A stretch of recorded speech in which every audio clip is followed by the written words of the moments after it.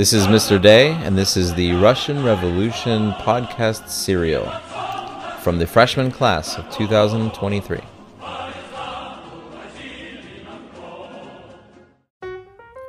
Good morning, class. Today I'll be talking about the October Revolution. Yay! First, after the Kornilov affair in the August 1917, the Soviets began to rebuild their organization, and their organization, structure, and manpower reinforced step by step. Lenin, the leader of the Soviets, asked his comrades to commence the seizure of the power, meaning the attacks on the government, but he didn't.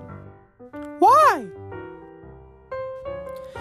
Because the comrades reject this idea as mindless. However, the fight was started by Kerensky as he ordered his troops to silence the Soviets on October 24th. Who is Kerensky?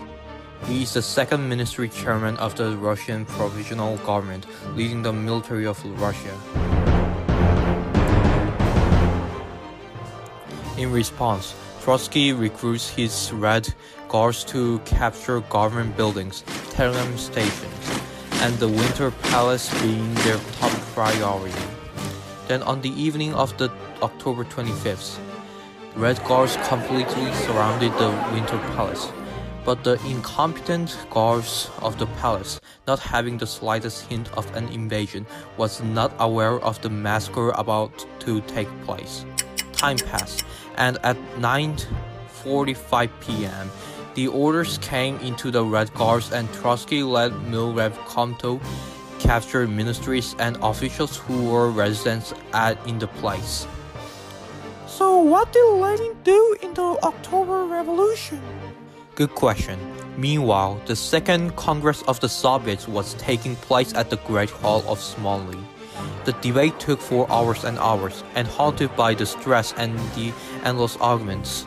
The Mensheviks made the fatal error to walk out of the Congress, leaving the fate of the Soviets in Bolshevik hands, receiving the great news such as the fall of the Winter Palace.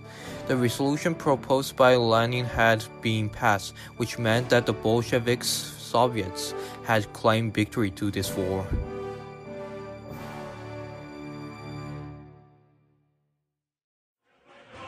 Thank you for listening.